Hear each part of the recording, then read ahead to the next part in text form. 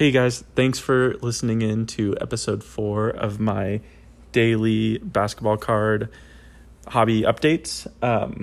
I don't have a ton of news from yesterday.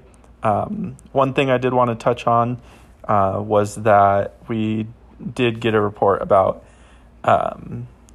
Alvin Gentry saying that COVID-19 fears won't stop him from doing his job as a coach.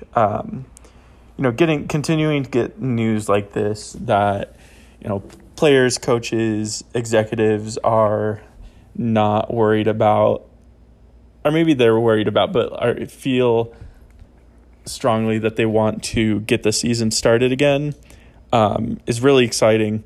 It, to me, bodes well for the season being started back up again. I think, with momentum like this and with people speaking out, I definitely think, that helps to shape the public perception as well as, the perception of Adam Silver and what he thinks players and coaches are feeling for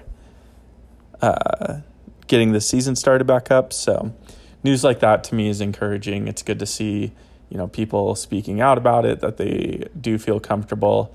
I would hope if people didn't feel comfortable, they would be able to have the option to, not face penalty for sitting out or whatever that might be. But, that's a really exciting thing. As far as in the hobby, cards themselves, I didn't see anything truly significant happen. I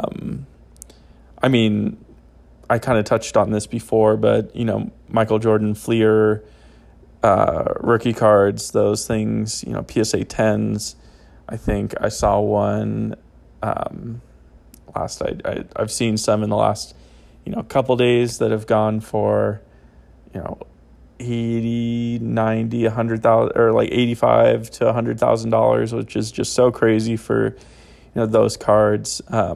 Does make me think, what LeBron cards are going to be there. And I could imagine potentially his Topps Chrome. I need to look into the population numbers for that. But, I could see a LeBron card, years after his retirement, for sure, reaching that level consistently. So that's definitely something, as I've picked up a lot and continue to pick up a lot of Shai Gilgeous-Alexander, and having a lot of short-term, investments set up, considering this is something that I want to stay into long-term, my thought process has shifted a little bit to, I want to pick up some LeBrons and, seeing his prices, not something I have, the capital set up to grab, one or two, but, it might just be something where I have to reevaluate what I want to try to pick up and see if there's something a little bit more reasonable that I can get a hold of.